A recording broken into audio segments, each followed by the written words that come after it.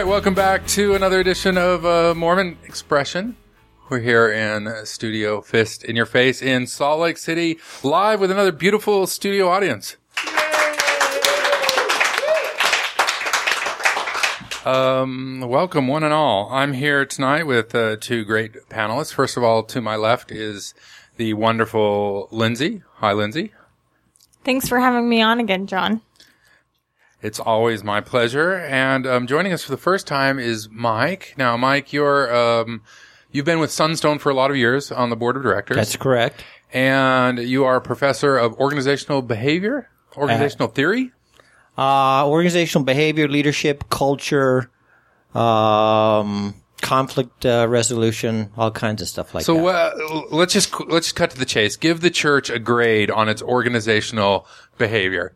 A to F. Anywhere in the a D- and slipping quickly. All right. Well, welcome. We're really glad you're here tonight. Can I say something about Mike really quick? Sure.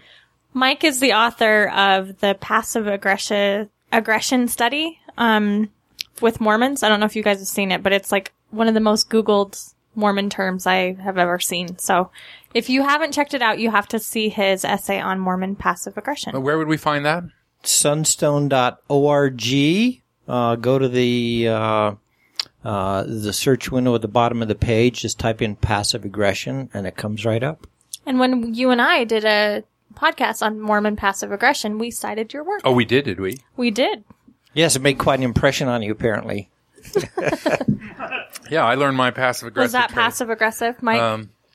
I think I said in the podcast, but I bond with people on airplanes when I say, you're working in Utah or whatever, they're traveling for business. I always say, isn't it funny how passive aggressive everybody is there? And they always say yes. They we're new best friends because I've identified what they've seen.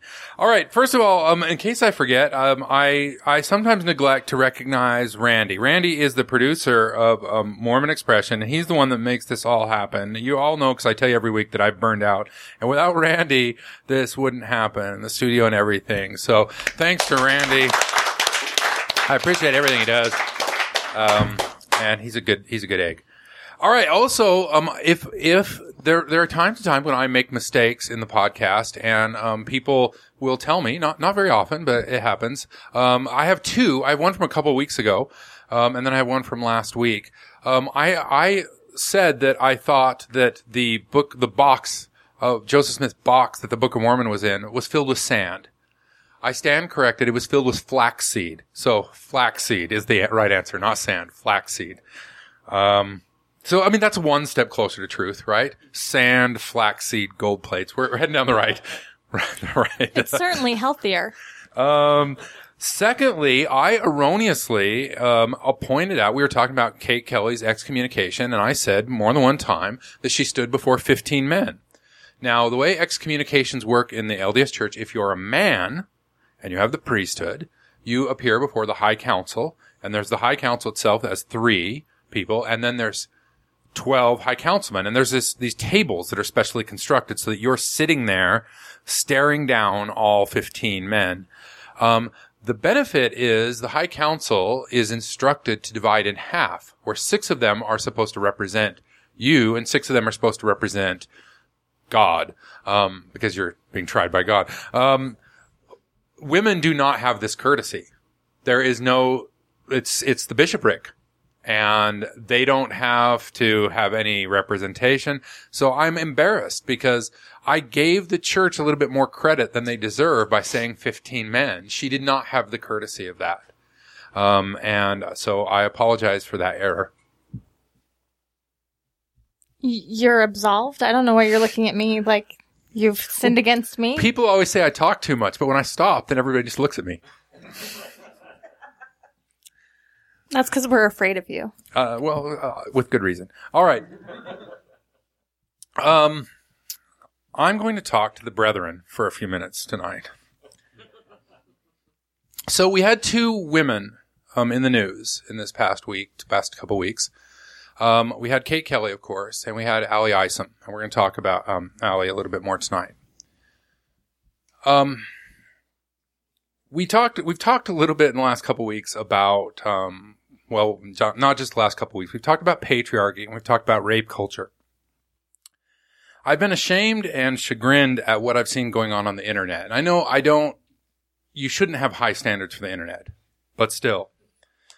I've seen this on both sides, and the worst of the worst was that the images of both these women were spliced onto pornographic images.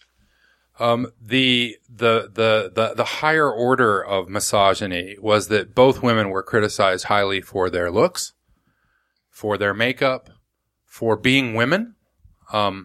And we saw this from all sides. This is an example of rape culture. It's an example of rape culture because what rape culture does is it's a violent physical or psychological attack on someone because of their sexuality. And to do what was commonly done with, say, Allie, and reduce her to her physicality, to say, you know, she is a spokesman for the church because she's a woman and because she's pretty. And then what would generally be done is they would assault the beauty. They would say she's highly made up, or she's had plastic surgery, or this is a psychological attack on Allie. So here's my rule. This is what I'm going to talk to you boys about. Wait. I just want to interrupt and say I do think it's valid to point out that she's a woman only because the things she's arguing against. It's important to note that she doesn't have the same privileges as the men she's arguing for. Absolutely. There's nothing wrong with pointing out that she's a woman. Here's the problem that we have in our society is that women are by default defined and valued by their physical beauty. And then that is used as a cudgel against them. It's used to attack them. And so I saw this going on all over the internet. The people were attacking both Allie and Kate Kelly, on their appearance. So I'm going to give you some rules to live by, gentlemen. Ladies. This applies to women. And ladies. Okay. Never comment on the looks of a woman. Don't do it. If you are going to do it, the first rule is do it exactly how you would do it with a man. When in doubt, think about the last time you complimented or discussed or mentioned or talked about the looks of a man. If you talk about the looks of a man or you compliment a man on his looks, you're good. Follow the same pattern with women. If you don't do it with men, don't do it with women. If you compliment somebody on their physical appearance, do not use any sexually loaded terms. This is beautiful, sexy, you look hot, attractive, hot, anything that would suggest value in her appearance. Modest. You cannot use these terms. So if you're going to compliment a woman on her looks, which you shouldn't do unless you're already intimate with her, and I'm even hesitant to say, and I don't mean intimate like you're intimate. I mean that you have an intimate relationship, that she's a close friend. You should only use terms that don't reference specifically beauty. So you should say, you look fabulous, or you look great, if you must go there. I would say just try to avoid commenting on anyone's physical appearance. Generally, unless you are very close to somebody, you shouldn't. Now, what I was trying to, when I was shaping my little rules here for the brethren, is I was going to use the touch standard, which means if there's a woman who's in your life that you can't touch, then you should never talk to her about her appearance at all. But I know there's a lot of creepy men out there who touch women they shouldn't touch. So that standard only applies to the rest of us. But so, that means that anybody you see on the news, you should never comment on her appearance. Ever. Don't do it. Don't do it at all. It's not okay. There's a great documentary I'd recommend to everyone. It's called Misrepresentation. It's on Netflix, and it's kind of a 101 to these issues. It talks about how Sarah Palin, if she's a cute woman, then she's the sexy slut. And if you're not as into your appearance as, say, like Hillary Clinton, then you become the old hag or the bitch or something like that. So women really can't win in the media, and so we don't want to add to that problem. Absolutely. So some might say I'm defining a double standard. Absolutely. That's because societies have a double standard, so we're correcting for that. And so you're not, if you are a fan of this podcast, you're going to now commit to me that unless you are very close friends with a woman, you will not comment on her appearance. That's out of order. That's against the rules now. Will you agree to do that? I just use the commitment pattern. See what I did there? All right, so let's go to the news. So that's the first news that I was aghast seeing this happen on. Once again, it happened on both sides. Critics of the church went after Allie. Critics of the liberal movement went after Kate, and it quickly devolved into about these secondary characteristics that had nothing to do with what they were saying. And it's insulting to me, and it's insulting to our culture, and it just needs to stop. Okay. Yesterday, an important ruling came down. I mentioned this about 2 or 3 months ago when it was argued before the Supreme Court. The Supreme Court sided in the case of Hobby Lobby. To understand the case, there are 2 sets of laws out there right now. There's laws that deal with businesses. There's a certain business law. And then there's another set of laws for nonprofits.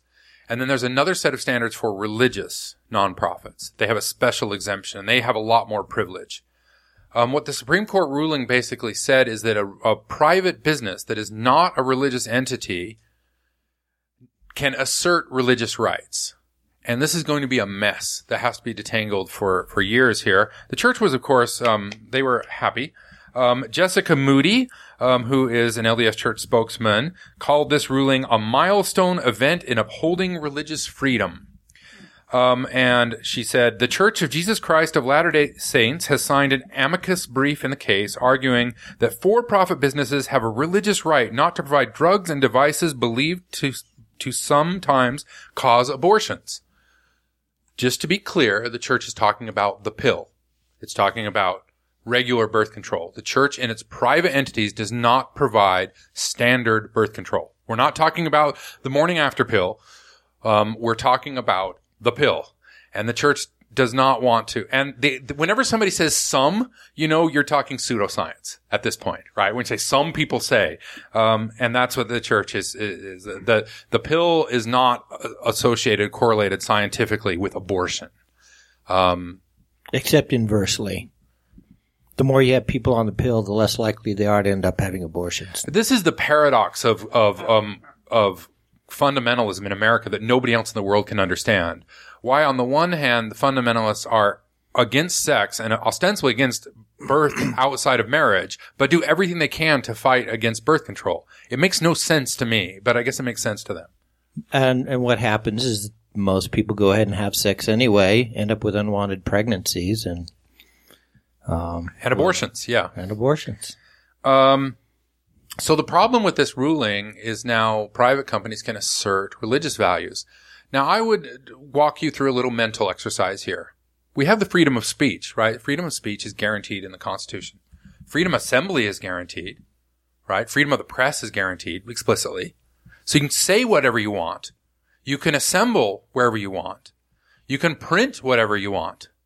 So what is the freedom of religion then? Well, the freedom of religion is an inverse right. It's one that I detest, I deplore, because it's only exercised to actually take rights away from other people. So as a normal company, you cannot fire a secretary, for example, if she converts from being a Jehovah's Witness to a Scientologist. That would be a protected class. Religion is a protected class. We're not allowed to discriminate based on religion. Unless you're religion. Then you're free to discriminate based on religion. So whenever we talk about the assertion of religious rights, we're not talking about the assertion of any right. We're talking about the assertion of religions to invert rights and to deny rights from people. So this is not at all about Hobby Lobby or anybody else guaranteeing religious freedom for its employees. It's quite the contrary. It's the rights of the owners of the company to take religious, or take rights away from their employees on religious grounds, specifically on Obamacare.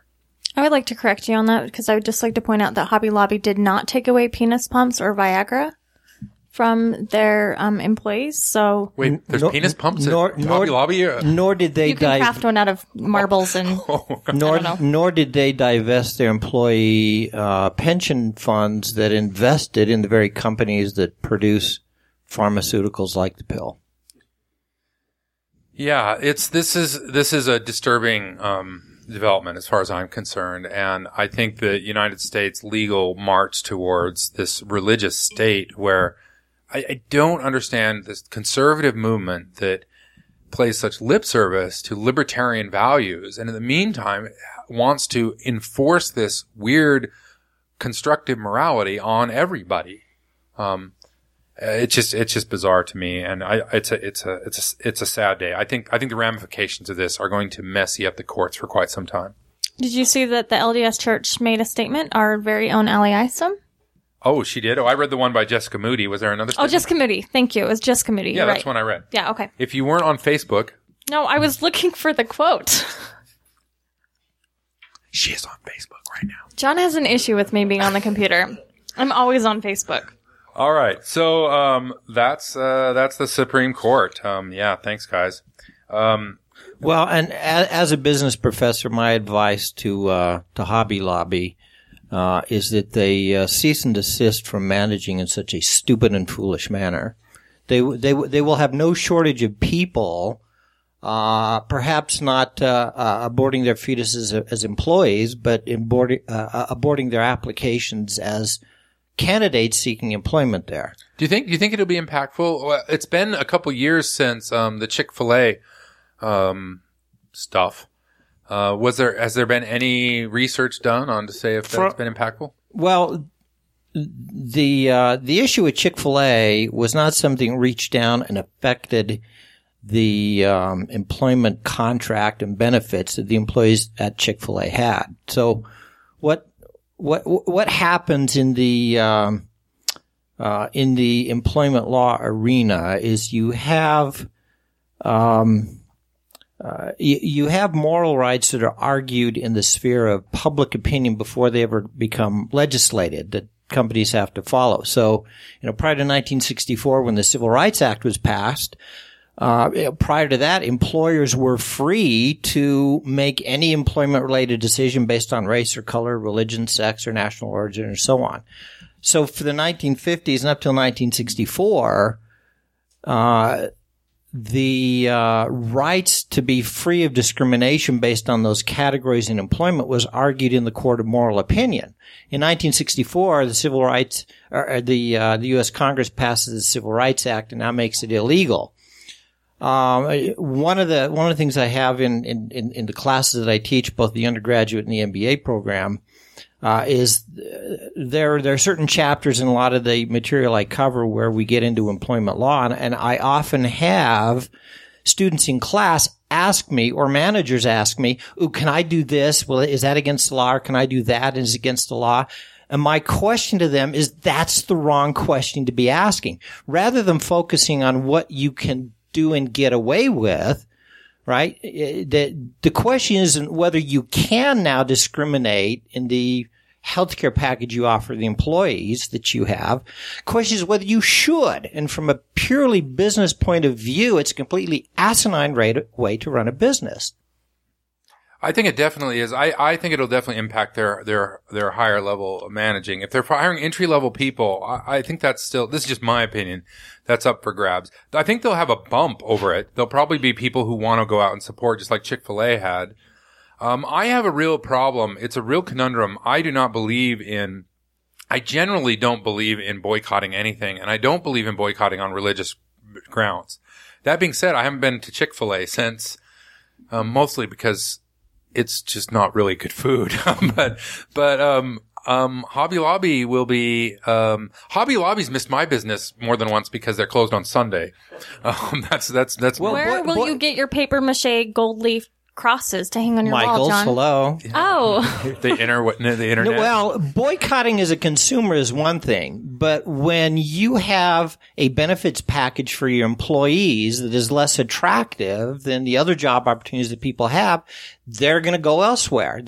So what it means is that Hobby Lobby is intentionally, deliberately, and willfully adopting an employment practice whereby they're discouraging the better and the brighter members of the employment pool to go somewhere else.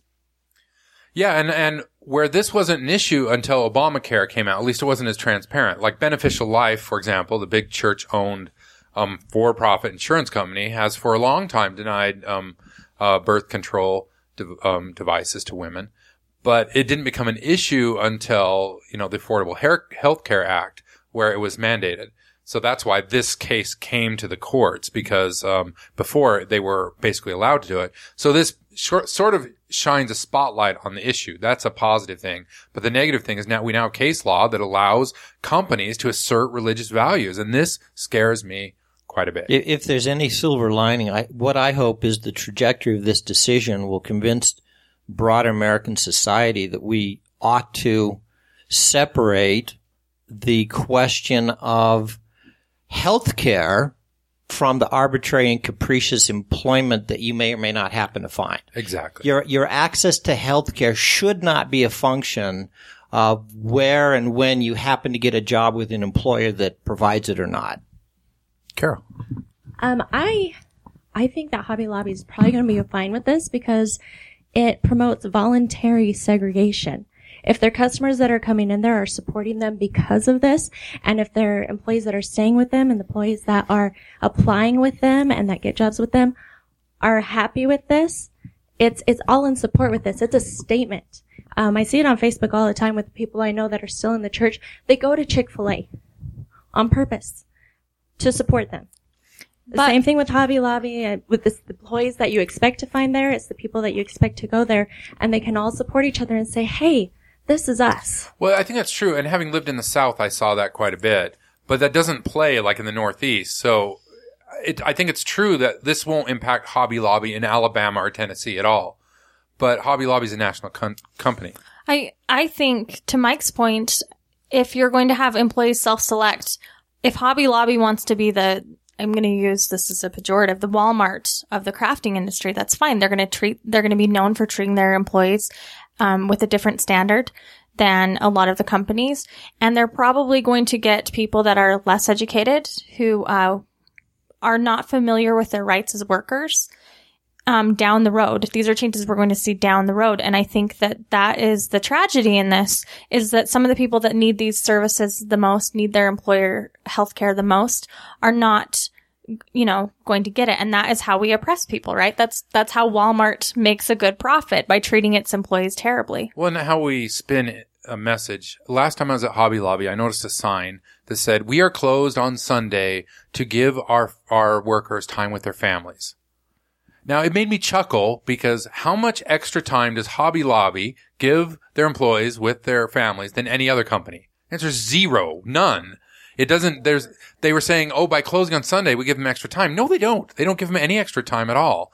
It's just for a company that would be open 7 days, their employees would do staggered shifts. But that's the kind of spin you see from religions all the time. But I do think it casts a light on it. I happen to know, working in the software industry in Salt Lake City, that the church has a hard time filling its software positions. And it has for years, because a lot of faithful members of the church just don't want to work for the church at all. Now, 10 years ago, they paid lower. They don't pay lower anymore. They pay market or above market, and they still have trouble filling positions, because there's this perception that the church is going to exercise unrighteous dominion, or they're going to pray in the board meetings, or just things that even believers might be uncomfortable with. Well, or to their own damage, what they do is they sit down and they say, okay, we are going to seek out and employ temple recommend holding members. That's and our most of them target. married men. Yes, because they've got families to support, and of course, women, you don't, right? So what happened? This happens at BYU all the time. They paint themselves into a corner when it comes to recruiting and selection. So, I don't know what the number is of, say, brand new minted PhDs in physics that come out of graduate school in the United States every year. Let's say it's maybe 500. Okay, well, what percentage of the American population is LDS? Like most of You mean it? that the church claims, or that are actually LDS? Let's give it the most benefit of the doubt to the church. 2%. 2%. Okay, so out of 500 PhDs in physics every year, how many of those would, on average, be LDS? Well, 2%. 10. Following along. Okay. So BYU sets out to create a world-class physics department. They have immediately from the gate excluded 490 of the brightest PhDs graduating in physics the year they go out and hire. But these guys have Temple recommends. Well, that's what they consider to be a criteria. But, you look over and over and over again at the challenges they have, and they say, well, that's fine. We'll just continue to recruit and wait until we can get the best of that 2% of the graduating market. I go, well, that's fine. It can work to your advantage. But what happens is you end up perpetuating an awful lot of inbreeding. And you also end up creating extraordinarily second-rate academic programs precisely because they have this criteria, Temple recommend, it has absolutely nothing to do with academic credentials. So if you go to Notre Dame, for example, and BYU is perfectly within the law to have a hiring preference for not only church members, but active Temple recommend holding church members. Notre Dame could do the exact same thing, and yet they choose not to. So are you saying that Hobby Lobby is going to be paying out a lot of money in maternity leave? Is that what you're saying? No, actually, that is one of the possible implications. But when it comes to say hiring in the religious department at Notre Dame, you can be an avowed atheist as long as you are a top-notch academic. Whereas at BYU, you're not going to get a job there, even if you are a top-notch academic, simply because you don't have the requisite orthodoxy or the Temple recommend. Now, of the two, the religious studies department at BYU versus the religious studies department at Notre Dame, which is the more authentic and highly respected academic program? Would be the one who hires people who studied theology. And actually know their shit. It's okay, Hobby Lobby employees. There's this great place called Planned Parenthood. You can just go get your birth control there. Hi, listeners. Mormon Expression is recorded live on Tuesdays in downtown Salt Lake City. Mormon Expression is going to be changing its recording time to 6:30. Why 6:30? Well, because we've launched our new sister podcast, Reasonability. Reasonability is going to start being recorded on Tuesday nights at 8 o'clock in the studio. Please come down and join us for one or both. Meet John, talk to the panelists, and take part. We look forward to seeing you there. Mormon Expression is a listener-supported podcast. If you like what you hear, please visit our website, consider making a donation, or becoming an ongoing subscriber. We can't do it without your help, and we definitely appreciate it. Okay, well, Mike and I are both from Sunstone, and so I just want to make a plug for John, because John and Jared Anderson are going to be having a debate this year at the Sunstone Symposium. We're going head to head, yes. Going head to head. It's going to be amazing. It's going to be, Sunstone Symposium is at the University of Utah Student Union Center this summer, July 30th through August 2nd. And I guess, some people have a perception that it's only for faithful Mormons. What's that about? Sunstone? It's for everybody. I've been. It's an open forum. They let me in. Yeah, so, we have panels. You can go look online at sunstone.org and see all kinds of different topics. We have everything from practicing fundamentalists that come to ex-Mormons to never Mormons to faithful Mormons. So you're saying if you want to recruit a third wife, that Sunstone is the place to go? Is that what I'm hearing? I have heard that has happened before. You could meet people who do that. Yeah. Or people who know people who do that. But don't become one of those people. The preliminary program is up at sunstone.org. 3 days of what I refer to as the Mormon Meat Lovers Convention. Sex, drugs, and rock and roll? Is that? If I was thinking more in terms of what you mean by meat lovers? I was thinking more in terms of gospel meat, but okay, John, if that's how you take it. All right. Is that what we can expect in the debate? I'll be there, I think, Saturday late afternoon. 5 o'clock. 5 o'clock. Jared is a professor of religion at Westminster College, and he and I will be arguing as to whether or not religion has value. I'm con, in case you were wondering. Taking the contrary side there. This podcast will be coming out. Well, it's out now since you're listening to it. And I'm pleased to announce the release of our sister podcast, Reasonability. You can go to reasonabilitypodcast.com. or search Reasonability on iTunes or your favorite podcatcher or whatever, and subscribe. I am the host of that, along with a panel of 6 wonderful people, and we it's sort of like Mormon Expression, but we don't talk about Mormonism. First episode is the question of whether or not God matters. What, you asked like she doesn't? No, He looked at me again like I was supposed to answer that. Well, I'm curious if you're, but I'll that's listen all to right. the podcast. I'll let you know. Well, that's it. That's all I've announced for today. All right. Well, let's jump in. This podcast is a special edition. We, shift our schedule around. Of course, the last couple weeks, a lot of things happening in the church with, the announced excommunication of Kate Kelly and now the postponed, disciplinary action against John Dehlin. Shortly thereafter, one of the church spokespersons, Ali Isom, made an appearance on Radio West, which is a local radio station, with Doug Fabrizio. And the fabulous Ted Hansen, who I have unrequited man love with, actually transcribed the entire 1-hour broadcast. And I'll put a link up on the website. I always say I'll do that, and I never do, but no one ever notices. I always say I'm going to put something up there. I don't think people actually go to the website. I'm going to put like a coupon for a free candy bar there. Want to see how long the candy bar sits in my cabinet. I did that in a college paper once. I said, if you read this, contact me, and they never did.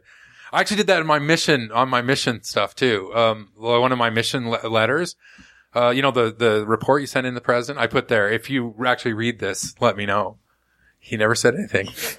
That's like the graduate student who put a $20 bill inside of his thesis. It was bound and put in a library stack. Uh-huh. And then every year on the anniversary of his graduation, he would go to see if it was still there. And it was.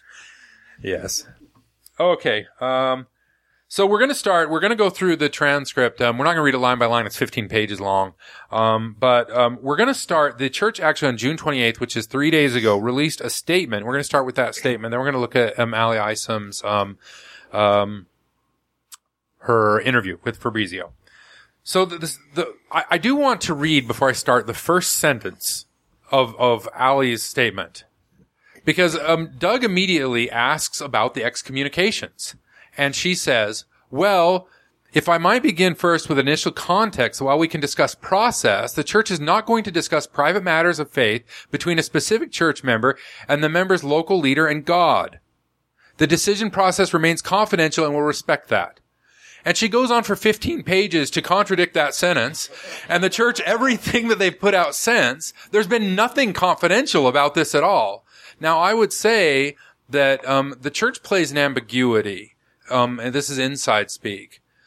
When you say something is confidential, what you're implying is that it's about sex. And it's shameful, and it's not to be talked about. If we're talking about apostasy, even by the very nature, like she goes on in this interview, and the church releases statements to talk about apostasy and why apostasy is bad. But then they say, but we're not going to discuss the specifics, as if there's something else going on that they're not going to talk about. It could be apostasy for sex. You don't know. If you're doing it right, yeah. But I just want to point that out, that there's a lot of double talk going on throughout this whole thing. And for her to lead with that and then go on and talk about apostasy. Because if she really believed that a sentence, she would have just kept asserting, we have nothing to talk about. This is a matter between local ecclesiastical, authority and this woman. And she wouldn't have been there in the first place, which I think makes this interesting. The fact that the church actually sent her out to Radio West. Well, the thing to keep in mind also with this concept of a priest and penitent confidentiality is that it's created for the sole purpose of protecting the penitent, not the church or the priest. There's nothing about confidentiality that is designed to protect arbitrary and capricious decisions made by the church or the priest. And in fact, if someone making a confession decides to release the priest from his or her obligation for confidentiality, then they would be free to talk about it. And the reason I know this is because years ago, during the September 6th, several of them made public statements saying, I hereby free my bishop and stake presidency to discuss openly and publicly any and all details related to my court. And the church's response was, oh, no, that's confidential. We can't do that. And the individual's response was, no, you don't understand. Confidentiality is something I demand of you. It's not a cloak behind which you get to hide. True. But I mean, and yet they do. Well, that's what this is all about. It's probably because they keep excellent records and they just don't want to be disorganized. I'm sure I've heard that the proceedings are very organized and well thought out and fair. So I'm just going to trust that. All right. Okay, so the church begins, and it's amazing if you read through this transcript how many times the church asserts or flat out says God says this, Jesus says this, and that you are out of line with God. I was flabbergasted, being in my current position, the hubris of being able to say that. And we'll read through some of these statements. That's what struck me the most about Isom's statement here, is she wasn't a spokesman for the church, she was a spokesman for Jesus. And it's really fascinating, and that's how they begin this statement. In God's plan. They're beginning with the very first clause saying, we are speaking for God. And this is not how the church has always been rhetorically, to be so demanding of saying, we are the voice of God. And what's fascinating when you look at the history of the church is the less definitive the church gets, meaning the less they actually say, the more they insist that they're speaking for God. Because Joseph, who was very definitive, very rarely had made that construction. He was fine enough with his own authority. But these guys who don't say hardly anything at all, are insisting all the time that they're the spokesman for Jesus. Okay, so second, I'm going to skip down to the second. Well, they say all church service is equal. And we know this because they list women first. They say, we express profound gratitude for the millions of Latter-day Saint women and men. See what they did there? We're equal. Done. Yeah. Well, I've talked about this before. The reason you know this isn't true is because if you pick up a copy of the Church News, when they appoint stake presidents, read what they have listed there. And that tells you what the church values. Because otherwise they wouldn't list it. Because it's only they only have like 120 words. It's a very small column. And read what they say about the men and read what they say about the women. And it'll tell you what they value in each of them. So I don't know why the church insists on saying things that nobody believes. Nobody believes that all callings are equal. No one believes that. No one does, right? Listen, I feel just as blessed being in nursery for 5 years as I do, say, having my husband be a ward clerk. Not only are you more blessed, they feed you and you get to take a nap right in the middle of it. Why are there big red chairs in the conference hall, but in the stakes in the centers, there's not? They don't sit any longer. Well, it's because it's a sign of authority. Chairs are a sign of authority in every business around. But, John, those aren't better than the humble nursery leader. You get to be the first one that teaches the 3-year-old about Jesus. The nursery leader does get crackers, which would call me to the nursery. All right. So we understand that from time to time church members will have questions. So this is one of the church's new bullet points. They say, members are free to ask such questions and earnestly seek greater understanding.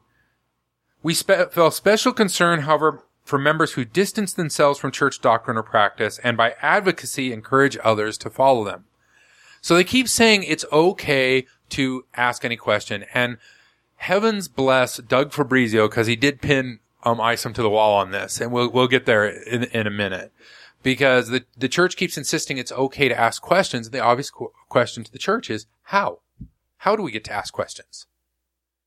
And the answer is basically in your heart, silently to yourself. I want to point out in that sentence that they say members distance themselves as like an active verb, as if someone who's being excommunicated has any sort of choice in if they are distancing themselves from the congregation. Says they do. Allie says this over and over again. And it's their choice. She not only speaks for God, she talks about the intent of the people.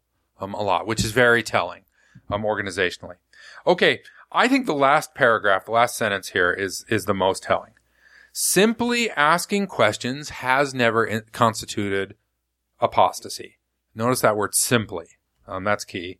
Apostasy is repeatedly acting in clear, open, and deliberate public opposition to the church or its faithful leaders, or persisting after receiving counsel in church and teaching false doctrine. So let's go back. Public opposition to the church, its faithful leaders. That's sort of North Korea-ish, right?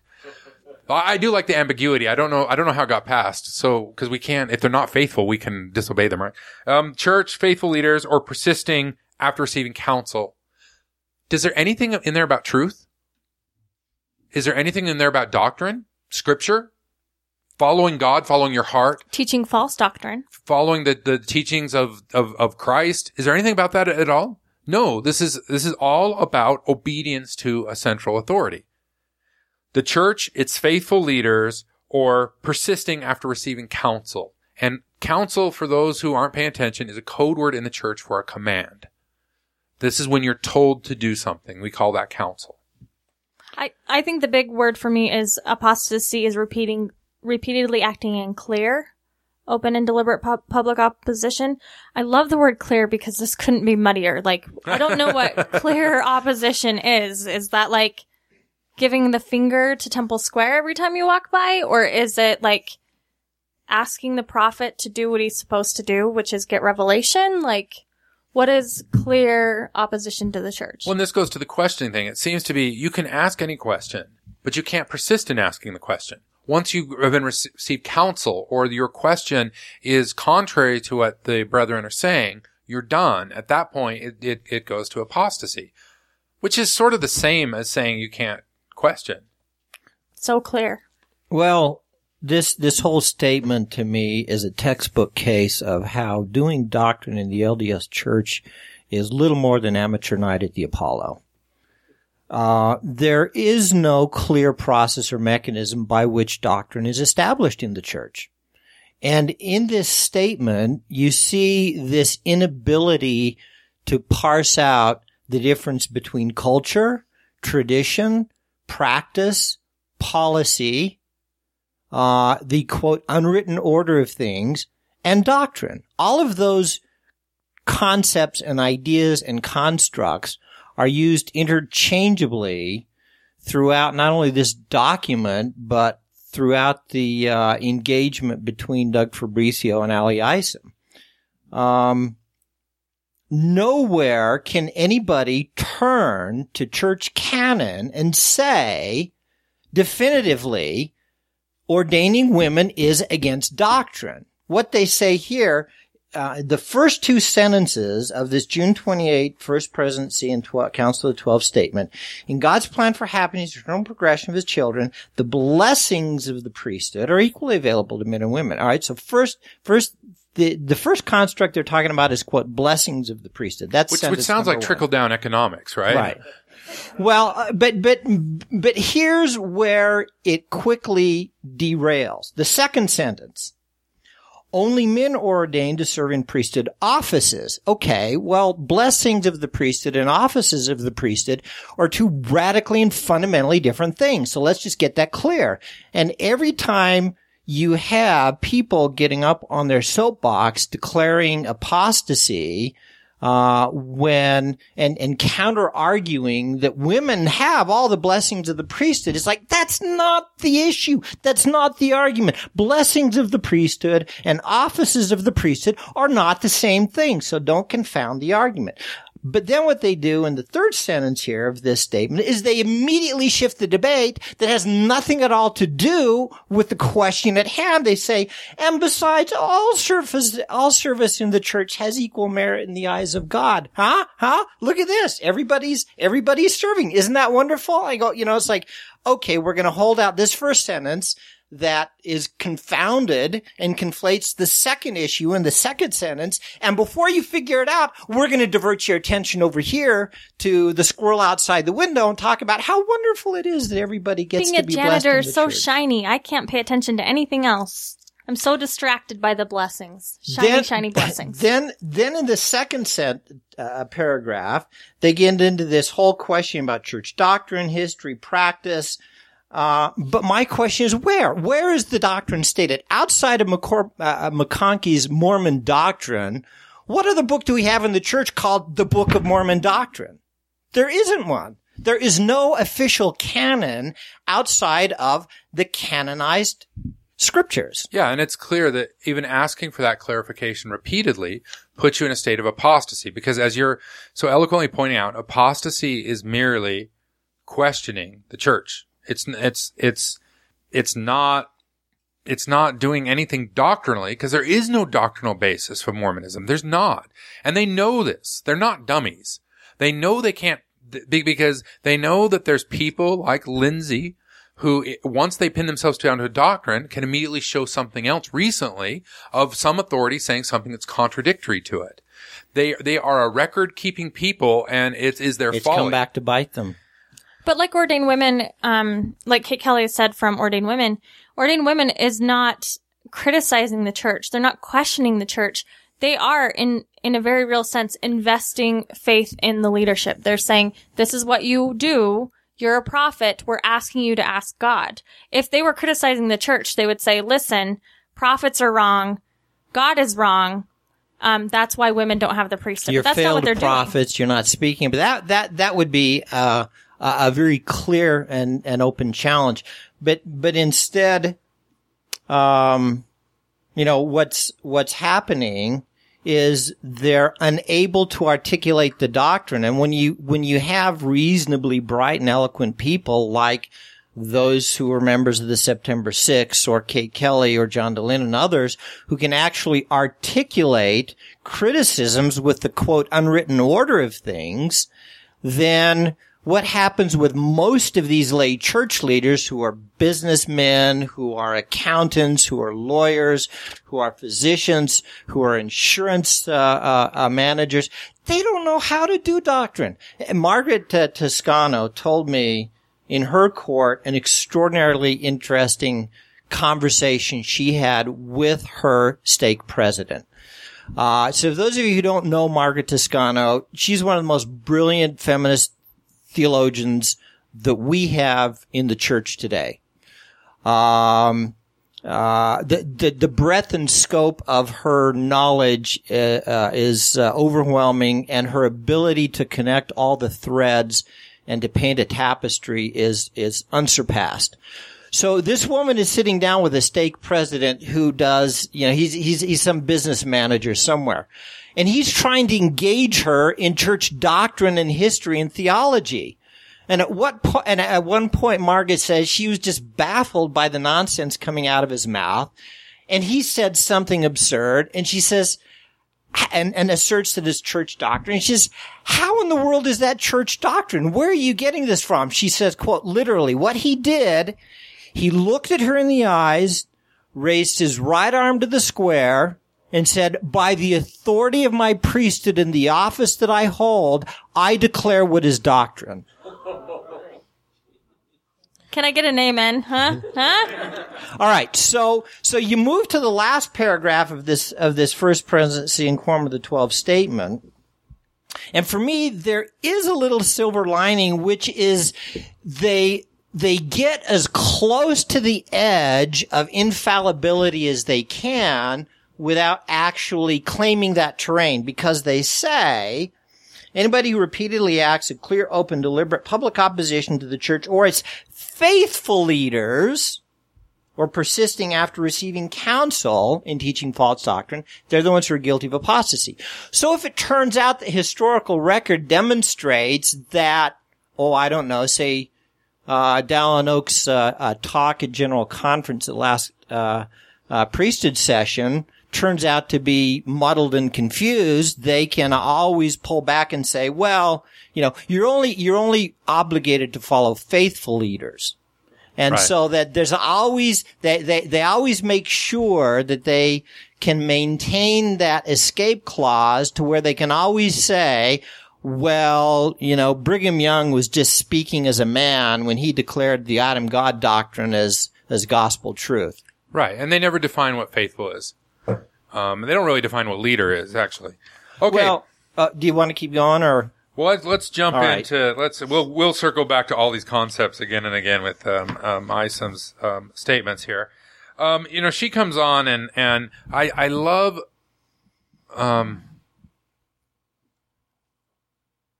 I'm trying to decide to go for a Nazi reference or just go straight to a 1984 reference. There's so many choices between the two. The number of times she used the word love. And of course, in the book 1984, that's one of the axioms. What is it? War is love? No. It's been a while since I read the book. Come on. It's, hate. I don't know, whatever. But she keeps referring to this as an act of love. A loving invitation.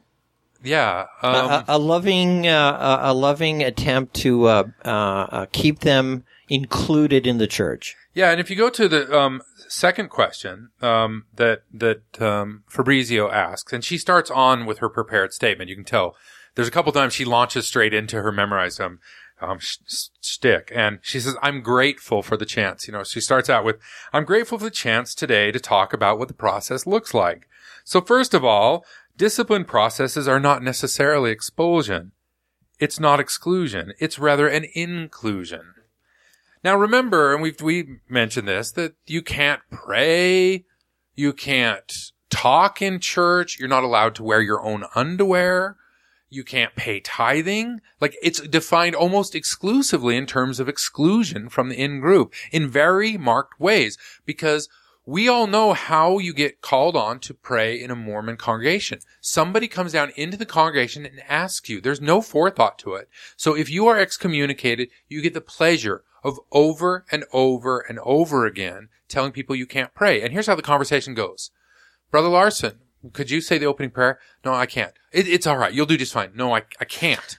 No. Everybody feels nervous." "No, I can't." Oh, porn. Okay, porn. Yeah. Porn.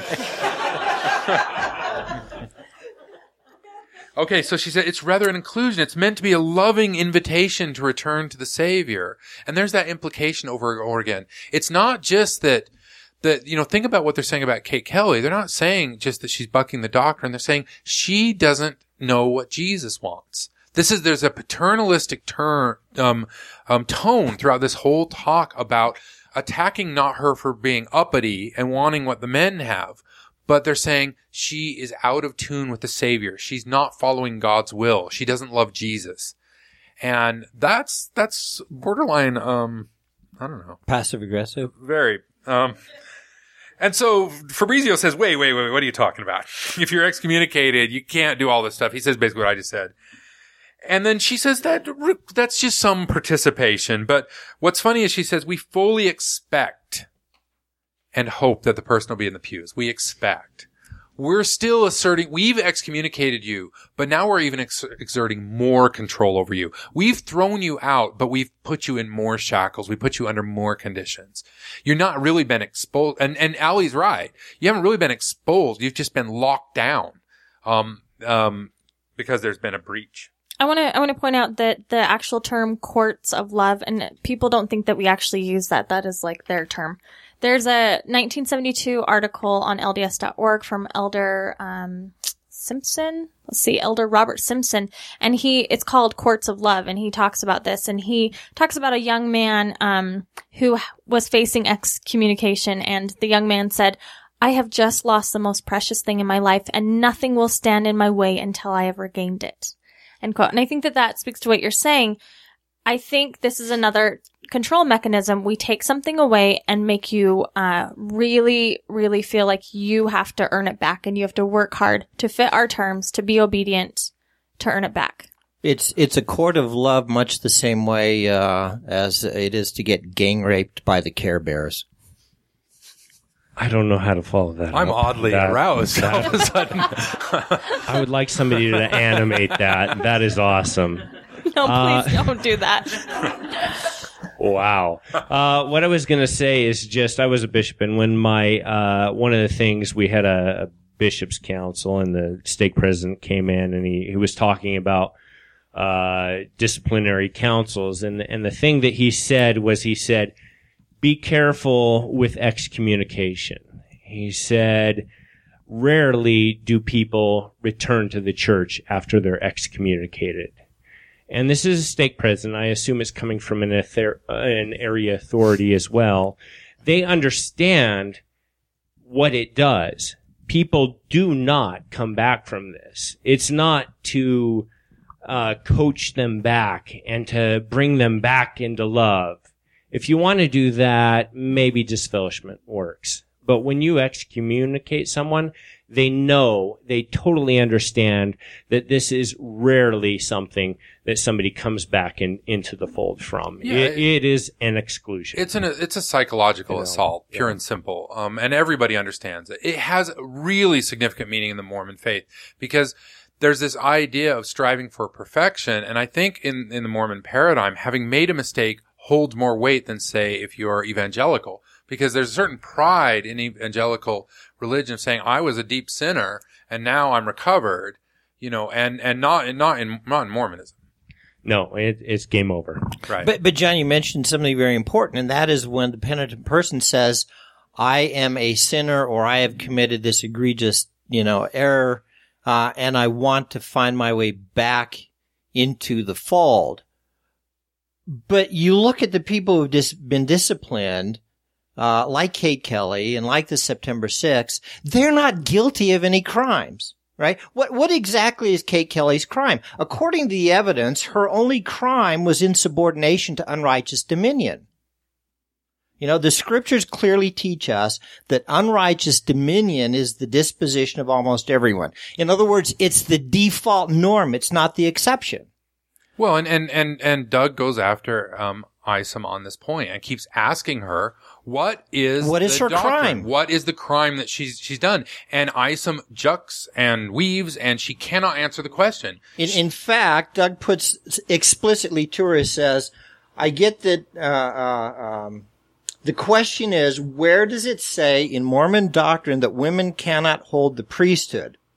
Yeah. Her answer? He said, and then he doesn't. Where is that? And then she says, the priesthood is defined as an office. It's also defined as authority, and it's defined as power. And Doug asked the brilliant question. He says, where? By whom? She just laid out 4 doctrinal statements, and Doug saying, where are you getting this?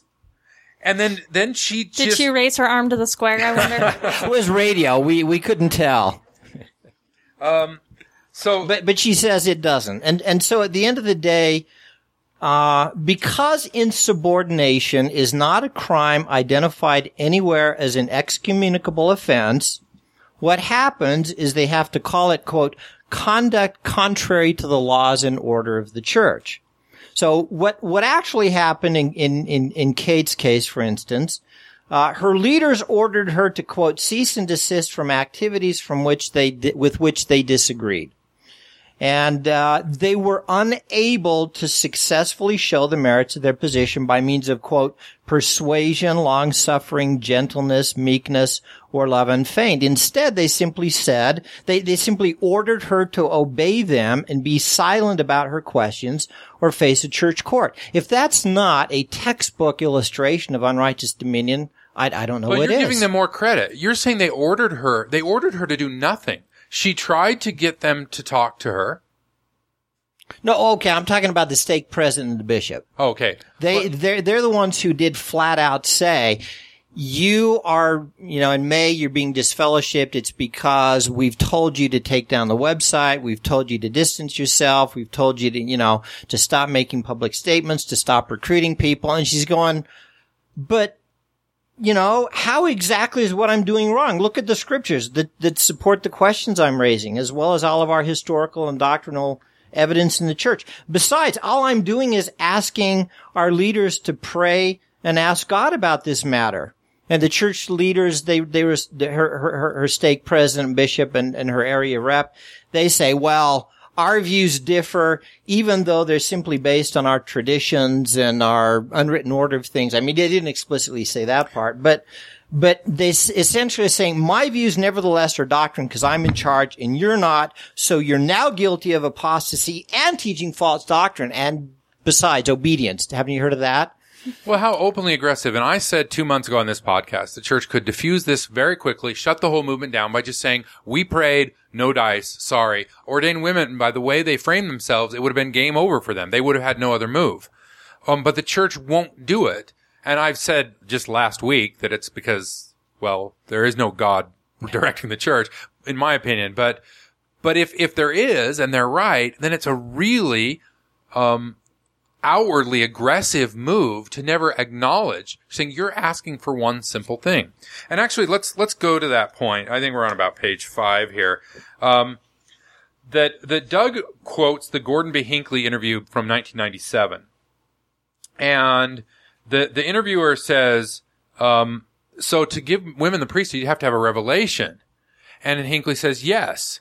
But then Hinckley says, there's no agitation for that. We don't find it. Our women are happy.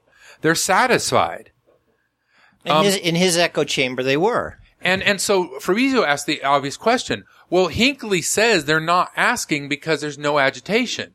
Now, you've just gone on this big thing about doctrine, and here you have a woman who's agitating, who's asking for it, right? Exactly. Many Mormon feminists think of this interview, and we call it, there's a term, it's called agitating faithfully. And we consider an invitation from the prophet to ask for what we want, which is how many of us understood revelation to work to begin with. Well, the church, some of the thinkers inside apologetics and defenders suggest the blacks and the priesthood on the same thing. They say, well, the church were all just a bunch of bigots. And we all were just didn't think to ask. They're saying that now. Yeah, that's what they're saying now. That's their apologetic defense. We just didn't think to ask. We just assumed society. Like, as if the church missed the entire Civil War and reparation, everything that happened, but they just missed it. And that's their defense. We were just products of our time.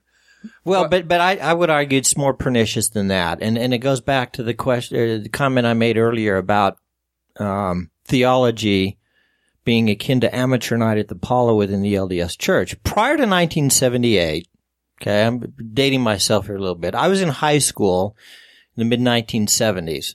I attended a high school that was 40% African American. My dad was a mission president at the time. This is over in Spain, so I was attending high school on an Air Force base. And so as a mission president's son, I had mission fever, and I was, into, talking about the church, every opportunity I had. And in the mid-1970s, this came up an awful lot, the blacks and the priesthood. And so I worked really, really hard to understand what this was all about from the church's point of view. And I guarantee without question, it was always described to me as a doctrine. It was a doctrine. Prior to 1978, the denial of priesthood of the blacks was a doctrine. Well, and it was for years after that. They insisted it was a doctrinal reversal. Like it was doctrine before, and it's only recently, in the last 10 years, that they've started. Actually, it in my experience, it started a lot faster than that because, it certainly has become more and more the trend. The characterization that the denial of priesthood to the blacks prior to 1978 was a policy. But no, it was the only people who ever called it a policy prior to 1978 were the people like Lester Bush and others who were writing that this was not doctrine. And the mainstream church was flat out saying, no, this is doctrine, and that's why we can't change it. But as soon as it came around, all of a sudden the rhetoric started to change. It's like, well, of course we changed. It was a policy. It was just a practice, so we could change it. And for the record, it's still doctrine. It's still in the Book of Mormon. It's still in the Pearl Great Prize. But they changed the headings, so it's okay. Yeah, but see, the thing is, reversing your rhetoric and calling it a policy rather than a doctrine now doesn't help. It actually makes it worse, because if it was a policy, there's absolutely no excuse for having waited until 1978 to change it. But we're jumping ahead on this issue because the church is still fully behind that this is doctrine. As a matter of fact, so Fabrizio asks, this thing about agitation. And Isom leads and says, well, the conversation is not the problem. It's what's being said. It's not what's being said. It's how it's being said. You didn't ask me right. Can I just point out one thing though? the conversation insinuates that there is actually an exchange, like a two-part exchange. It's not a conversation when someone just talks at you. When somebody Refuses parks to a dump listen. truck in front of you, that's not a conversational element. Yeah, and It's a dump truck of love, John. So she says it's not, and then she even actually before says it's the title. It's an imperative. When you say ordained women, you're telling us what to do. The hubris. Like, anyway. So at the end of her statement here, she goes on about this, okay, it's tone, and then she says, we must really, in English language, okay, here's a grammar lesson. When you use we, like the royal we, that's patronizing. If you say, we must clean up our room before we're allowed to have ice cream, you're talking down to somebody, okay? Keep that in mind. That's a very Mormon speak. I actually was instructed in seminary to stop using I and to use we instead. That's special. We, Yes. How'd that work for you? We are all special. We are all not offended by John right now. Just the choice ones. We must really honestly assess where we are. Are we saying our way is better than God's way? Do we trust God? Or are we attempting in some way to counsel God? And it's really a matter of intent. So she starts Is asking God a question attempting to counsel God? Yeah, she starts saying it's tone, but then she quickly says, you are questioning God. By asking us to pray, you are questioning God's will. This is God's will. And we are the spokesmen for God, and what we say is God's will. There's not even that deliberate of a distinction. It gets really blurry when she says, you know, she doesn't say we speak through God. She's just saying by even asking this question, you're questioning God. It's completely contradictory to what she says later on. Well, in the next question, now remember, she's a spokesman for the PR department of the church, not the gospel. She even makes that, she says, I'm not a theologian. She answers every theological question he bats at her. He asks her one specific question about church. He says, she wants to have that conversation. She says she wanted to have that conversation, but she was turned down. Why? So he asks her the one question that her job is to answer. And she says, I know I can't really speak to that. It predates my time. I've only been on board 6 months.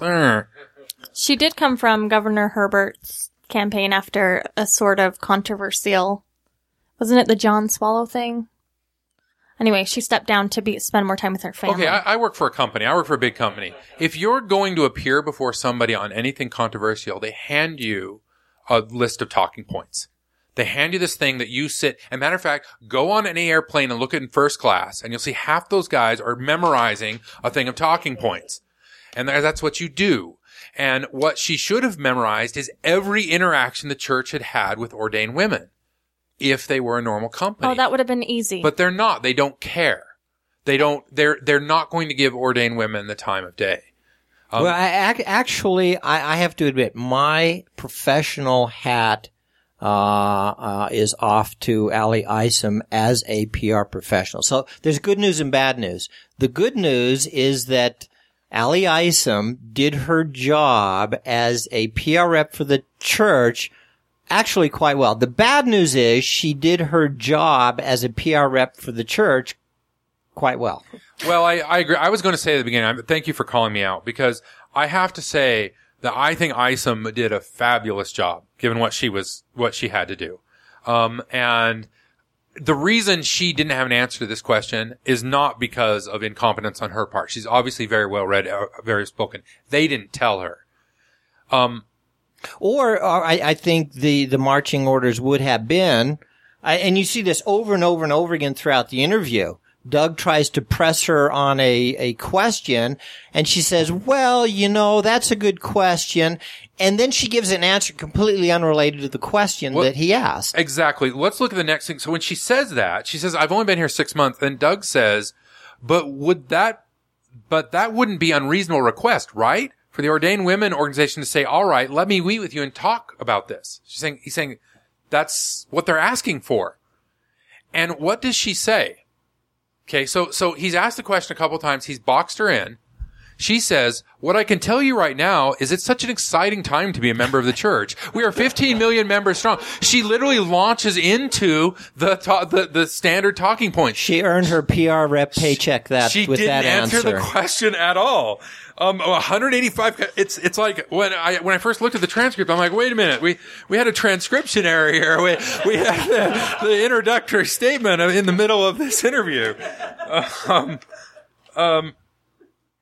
That's when Doug, he listens to her politely for a minute and then says, but they didn't get a meeting because their proposal crossed the line. Do you think that's fair? And she says, when you use a grammatical ultimatum, ordain women. And then he says, ordain women? That's really a problem. And then she says, that is a doctrinal change. It presents problems. No, and see, my argument is again, they're back to this inability to separate doctrine from culture, from practice, from policy, and quote, the unwritten order of things, which is why this becomes an intractable mess and will never be resolved in any sort of way that has a semblance of consistency. I would also like to say that you guys say that she did a good job. I'm not so sure. I think that she really shot the church in the foot by saying there's no doctrine. The church shot itself in the foot. She's representing the church position. The reason I like this transcript, and we don't have enough time to go through it in detail, is it really clearly lays out the church's position. I think she's a very clear communicator. It's just the church's position is laid bare. Untenable. Yeah. Okay. Actually, I would back up to her previous answer, the one that you were referring to just a minute ago, where she says, Doug Fabrizio is talking about the interview Gordon B. Hinckley had in '97 with the Australian reporter, and how women are not agitating. And then Kay Kelly's response is, well, it's really the spirit of one's intent and one's heart. I'm going, okay, if that's the case, then you would never think to hold a trial on Kate Kelly, because the intent of her heart and the spirit that I have seen operate in her is completely consistent with everything that I understand the central character in the New Testament was all about. And then she goes on and says, Jesus is the Savior. Numerous times he exemplified placing the Father's will before his own. And when one's actions are no longer about thy will, when they are more about my will, we must really honestly assess where we are. Our saying our way is better than God's way. Do we trust God, or are we attempting in some way to counsel God? Okay. Kay Kelly is not guilty of that. And what I would submit is just the opposite.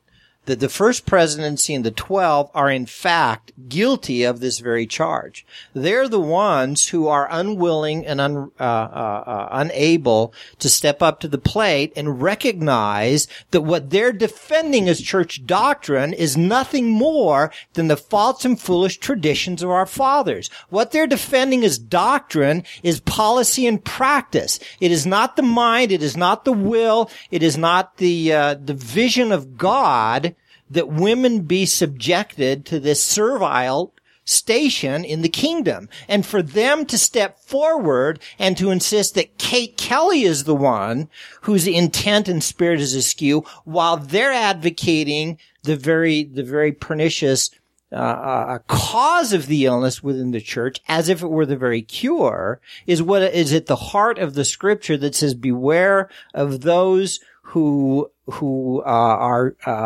wolves in sheep's clothing, because they call good wrong and wrong black. They call night day and day night.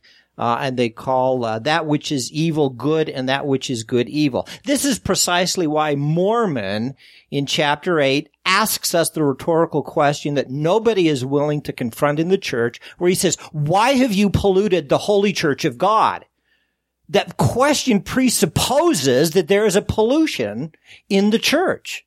I know why, Mike, because those men don't have to go line up outside Temple Square. They already get to go in. Well, and there in Isom's second paragraph here, third paragraph, she does this. She plays with language quite a bit in a really tricky way that backfires on her. She says that discipline and disciple have the same Latin roots, as every good dominatrix will tell you. Wait, what? And disciple is meant to be to discern a true follower, And she defines it, she gives that definition of disciple and discipline.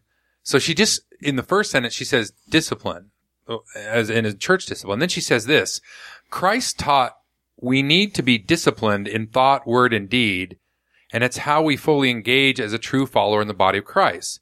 The process of discipline is never done hastily. Well, that sentence is ambiguous, the middle one. To be disciplined is to be structured.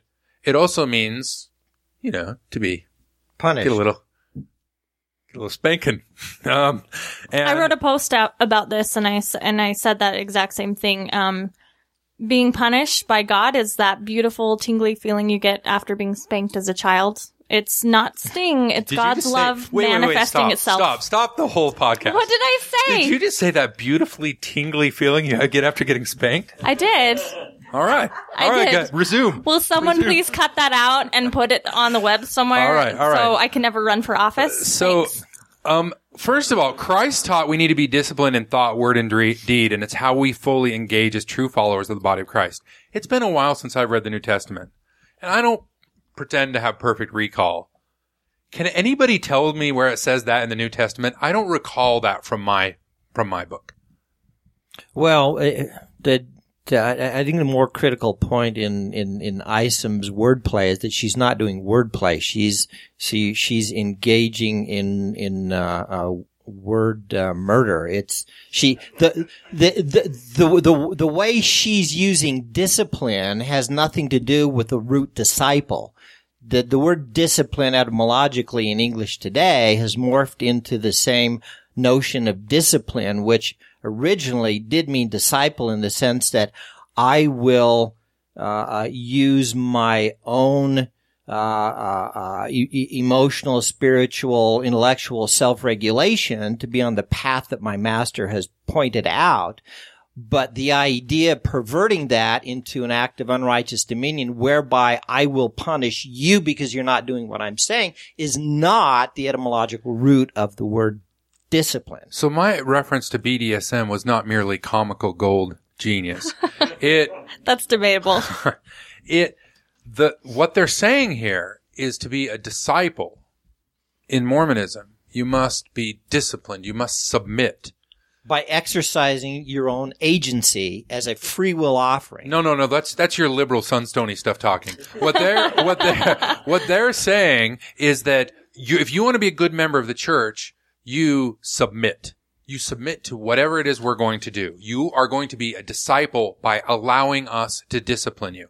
Well, look at all her references to Christ are inherent with that. If you really follow Christ, then you don't question God. If you really follow Christ, then you're submissive. All of her scriptural references insinuate that. Yes, and there's a great paragraph. This is further down. And Fabrizio says if somebody's excommunicated, if it goes that far, or disfellowshipped or whatever, because there are a range of possibilities here. This doesn't have to be signed off by headquarters at church. This is completely within the purview and stewardship of local leadership. He's asking, can they just do whatever they want? Yes. And her paragraph is brilliant to understand Mormon theology. And I'm going to read the whole thing. I apologize. It is, and moreover, it's in the purview of the individuals themselves. Let's make sure we're clear on one thing here. The individual chooses how this process progresses. This is the double bind. You made me do this to you. They use choose like they use love. You made me hit you. Don't make me come back there. If you had the dishes done when I got home, I wouldn't have to hit you. I wouldn't have to love you. This was your choice. I'm doing this out of love because I want you to learn that the dishes need to be done when I get home. It's your choice for me to do this to you. Just like the Savior. The individual chooses how the process progresses. There is no way that a letter is a complete surprise to an individual. They have already been in month-long conversations with their local leader. She knew this was coming. We didn't do anything that she didn't know she already deserved. They know that this process takes time. It is never hurried. It is never rushed. Even though this had to happen while she was in Utah. They couldn't forward it. They couldn't wait till she settled into a new ward. But Isom says it's never hurried, never rushed. It is intentional, and it is done in a loving way. She was not present. We don't even know what their deliberations were. It is never an ambush. It's not vindictive, and to assert otherwise is misleading. These people, whatever you say after that lead-in is always gold, right? These people, in any of these processes, disciplinary process, they have choices. It is their choice to remain in the congregation. It is their choice to remain in the body of Christ.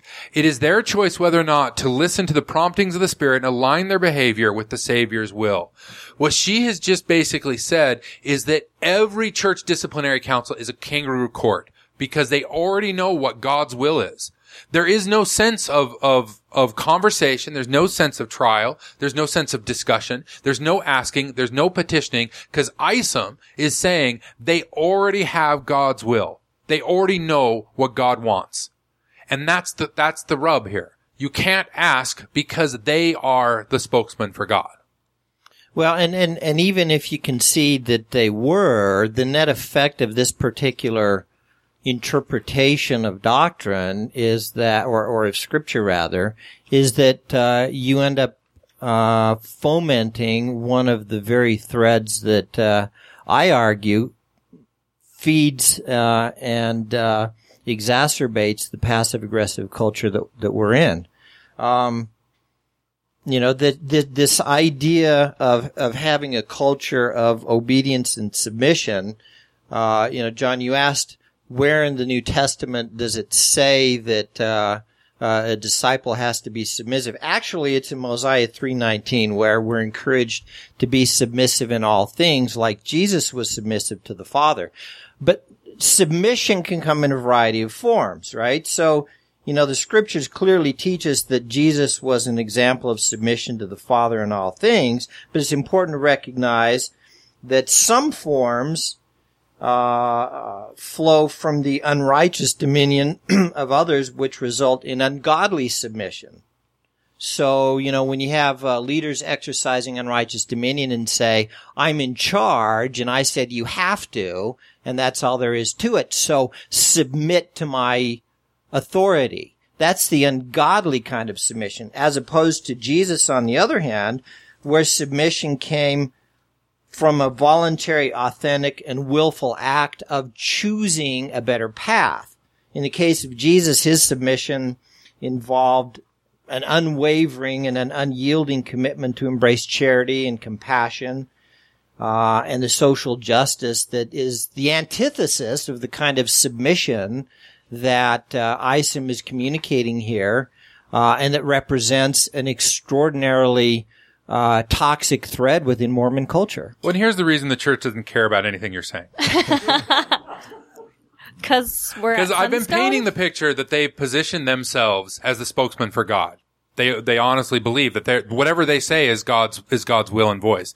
This is a dangerous idea to those of us who aren't in the church, by the way. When anybody starts talking for God, the rest of the world gets really nervous. But that's not the most dangerous thing that appears here. He asks about this, Doug's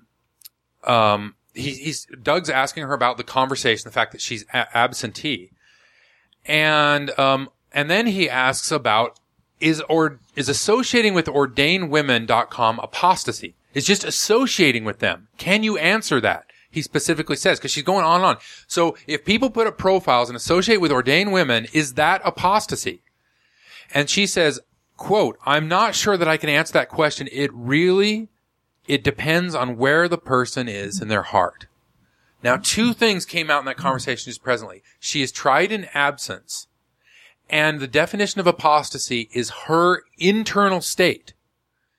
And not once does Isom or anyone else ever say, we would really like to know what Kate Kelly has to say. No, because she says the bishop already knows her heart.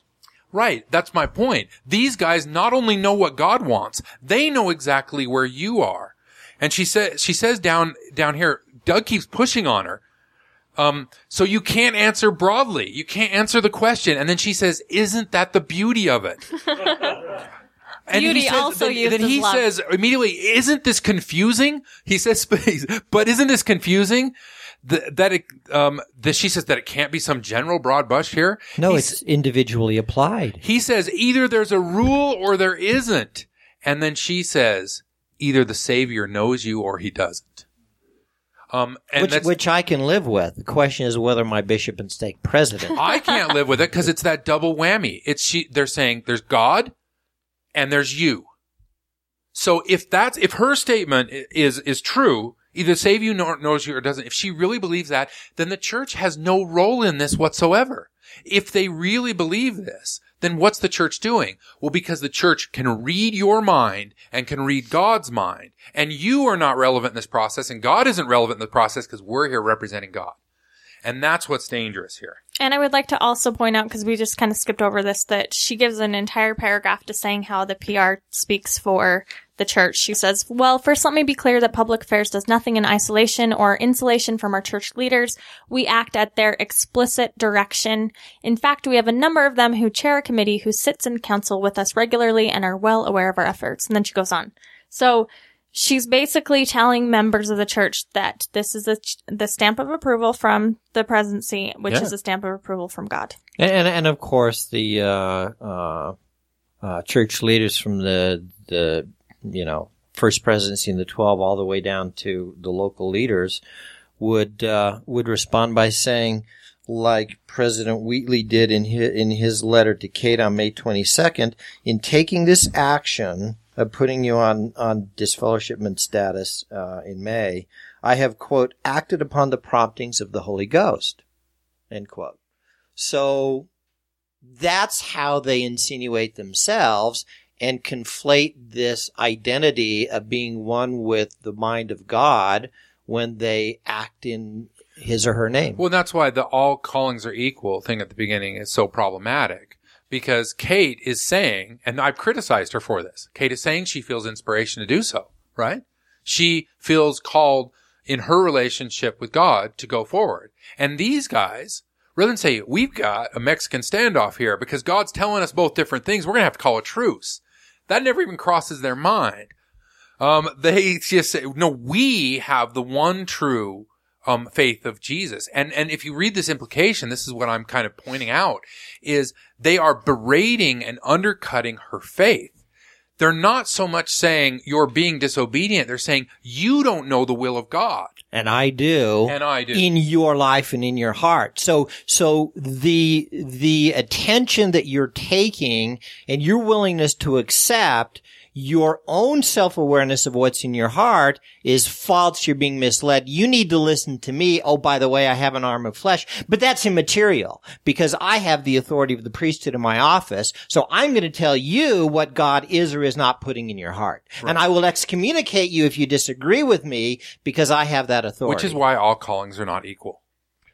One of the criticisms I remember when I was growing up in the church that the church had against Catholicism and other religions was that through the Middle Ages and before the printing press, that the priest and the church inserted itself between the person and God. And to me, this is an example where the church actually shows its true colors. Because they come along and they say, look, you can have personal revelation, you can have a direct relationship with God, and it's very personal, just between you and Him. But here they are saying, actually, it's not. It's the church that is inserting itself between you and God. We are inserting ourselves, and we're saying, no, you have a direct relationship with Him, but we're here, sitting here in the middle, telling you exactly how that relationship should function. And that's an example, I think. And they'd say it's their charge. It's their obligation to do so because they have to, quote, protect the purity of the doctrine and protect the interests of the church, which was actually mentioned by Kate Kelly's stake president and bishop in both of their letters. They're saying, we have to rein you in because you are doing damage to the church. You're polluting the doctrine. That's unacceptable. And it's our charge as the watchman on the gate of Zion to keep you from doing that. But I'd also like to just reiterate, because, I mean, we talked about this briefly, but I think this is one of the most important things she said. If she speaks for the church leaders, she said there is no doctrine for this. which means Kate Kelly is not polluting any doctrine. There is absolutely no doctrine that says women cannot be ordained. It's not polluting anything because it doesn't exist. Well, that's and the because point. and because they can't pin her down, then they always come back with, well, our views differ. I'm in charge. Therefore, I make doctrine. Therefore, my opinions are doctrine. And you, by extension now are guilty of apostasy. They don't call it insubordination, but that's what it is. She's guilty of insubordination. That's what it is. And that's what I've said over and over again. There is no doctrine in the church. That's all just fluff. And we're going to love you by cutting you off from your eternal families, Right. taking away your marriage. So being obedient is being obedient to your file leaders. And you have the Spirit as much as you agree with them. And if they switch, they switch. You have to agree with them. And if you're not in agreement with them, that's you. Let's read the end of the interview. Doug says, well, here's the thing. I mean, she was on the program yesterday and she expressed this. Aside from this one issue, which is, it is that issue, this incredible devotion to her church. It's the thing that she says is so special about her, is that she's a Mormon. That's my thing. I'm a Mormon. That's the thing. She's defined by that. And Isom says, yeah, I get that. So Doug's saying, she just wants the priesthood for women. She believes in Mormonism and she identifies herself as a Mormon. So they're in agreement that this is her identity and that she's genuine. By acknowledging that, by Allie saying, yeah, I get that, she's saying, yeah, I know that she's not just, being an agitator. Then Doug asks, wouldn't it be a shame if this impasse that she has, if this question she keeps raising were to cancel all that out and she were to have to leave the church? Wouldn't that be a shame? And Isom sums it up beautifully. It truly would be. It's her choice. And then he says, Allie Isom, thank you so much for joining us. It's her choice. We had no choice in this matter. We did nothing. All you had to do was submit to our every whim, to whatever we say. And whether it makes sense or not make sense, you are in alignment with God if you believe everything I do, and you're out of alignment with God if you don't believe. We're all equal, but I can speak for God. And even if I'm not speaking for God, you still have to obey, and we can excommunicate you. And it's your choice. We have no fault. We have no folly. No one is ever held responsible at all for saying things that are out of alignment with the gospel or with the future church. But anybody who chooses out of conscience, Kate Kelly is, if you can say many things about her, but you can't accuse her of not being genuine, of not being honest, of not being sincere in what she's wanting. And that's their problem with her. Why do they go after people like Kate Kelly and they don't go after me? Because I'm not sincere. I think my takeaway here is anytime you hear anyone in the church use the word love or choice, you need to run away fast, because those words mean something completely different probably to you than they do to the institution. Well, at the end of the day, one of the things that I hit upon years ago when I started to get more involved with Sunstone and actually using my mind to think through things, and as well as the Spirit, which DNC tells us that the spirit of revelation is that God speaks to your heart and to your mind, not one or the other. But, years ago when I was baptized into the church, I was baptized into the Church of Jesus Christ of Latter-day Saints. It's the Church of Jesus and the body of Christ. I did not join the Church of Thomas S. Monson of Latter-day Apostles. I never made a covenant to obey them. What about the PR team? Or the PR team, I'm not a disciple of Joseph Smith. To the degree that these individuals point me to Christ, I'll sit up and pay attention. But when they don't, I refuse to be misled. Yeah, it's a fair point, and that's why you're not serving as stake president right now. And you say that like it's a bad thing. No. So the reason I decided to have this discussion tonight is this is very significant. The church for the last 30 or 40 years has been kind of in hiding, really, probably since 78. They've really retreated from, and they just kind of pop out and do like guerrilla raids across the border every once in a while, then run back into Kandahar. And that's the way they operate. They're in the caves. And it is really surprising and telling that they would send Isom, to Fabrizio. Fabrizio usually, I like him, but he's a softball pitcher. And, I was quite surprised that he kind of stepped out of his shell a little bit and kind of held Isom's feet to the fire.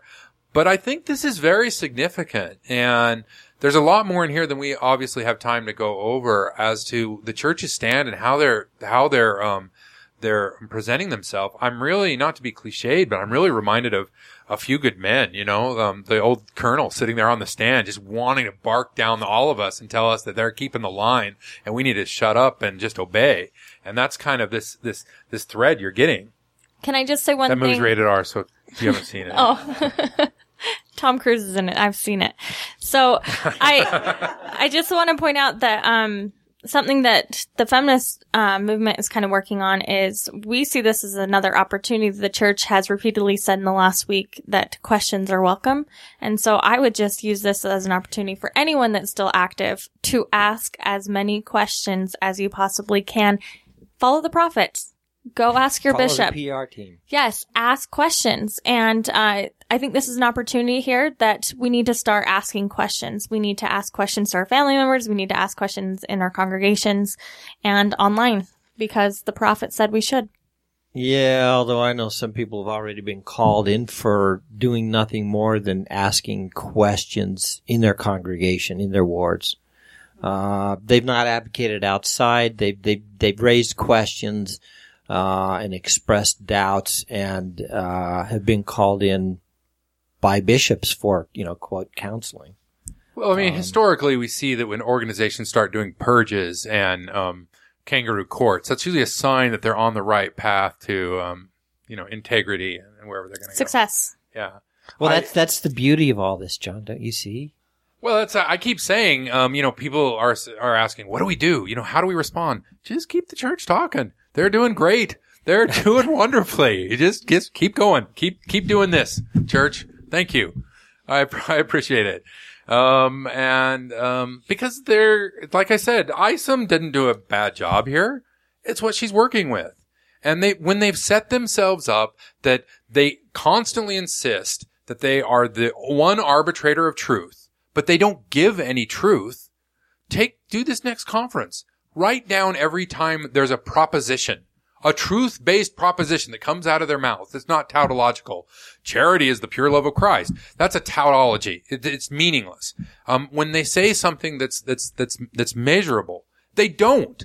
There's nothing there. What they do is they say, we are the arbitrators of truth and you must obey us. That's it. It hasn't always been that way. You can go find these wonderful improvement eras where they're talking about the commies and all sorts of fun stuff, but not anymore. And they've just backed themselves into a corner, and this is their own doing. It's just the reason they don't like Kelly is because she's saying that the emperor has no clothes, and that people don't like that. And it's actually more objectively demonstrable than just these intellectual debates about what's doctrine, what's not, what's culture, what's tradition, and so on. The scriptures encourage us to verify the merits of somebody's position by looking at the fruits that they produce. Okay. Well, what kind of fruits do we see in Mormon culture today? I hear Provo produces a lot of fruits, actually. Oh my gosh. You did not just say that. I was thinking more along the lines of the fact that we have some of the highest rates of passive aggression in the United States, more than twice the national level.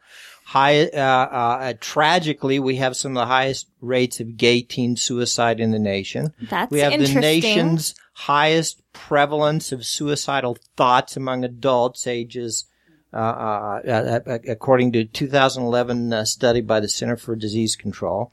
Utah leads the nation in diagnosed episodes of mental illness. Utah leads the nation in online porn consumption. Utah leads the nation. That's because of the ex-Mormons. We know that. Utah leads. I don't think so. Utah leads the nation in affinity fraud. Utah's among the leaders in bankruptcy. Utah is routinely in the top 5 to 10 in the country in sexual assault, sexual violence, domestic violence, among the lowest rates for women who graduate from college and university, and top 5 in the income gap between men and women.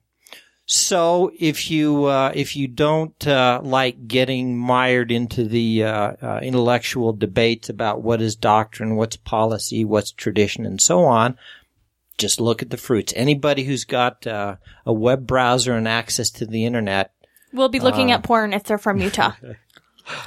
Well, I was going to say they could Google the pathologies of the church and Mormon culture, but But they're probably too busy looking at porn. It's right there for anybody to do on a Google search. But you can't see somebody mix a Harvey Wallbanger, which is a big stride for Utah culture. No, and you can't have coffee and tea, but you can eat foods that are high in salt and cholesterol and fats and all the rest of it, and not a problem. Yeah, well, the Mormons need something, and that something is sugar. All right, well, I invite everybody to go out and read through or listen to the discussion. It's fantastic. Fabrizio does a great job. Eisman does a great job. It's a very clear demonstration of the tension between the church that it is today and the modern world. And I said this last week, the church created a martyr with Kate Kelly, and the eyes are now on the church, and it's the church's move, and it'll be interesting to see what they do. They're hoping it goes away. They're hoping this just disappears. But as Lindsay eloquently pointed out, the church has opened up new avenues to say, well, you can ask questions. All right, we'll ask questions. I like that. I like that challenge. All right, well, Mike, Lindsay, thanks for joining us tonight. Thank you. Thanks to the studio audience.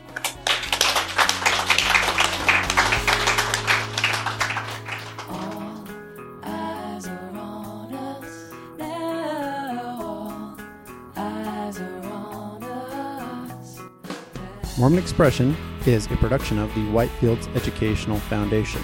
To find out more, visit whitefieldseducational.org to find out about counseling services or the other initiatives. Mormon Expression is recorded live on Tuesday nights at 6:30. Come down and join us for a recording, meet John, take part in the conversation, and meet our panelists.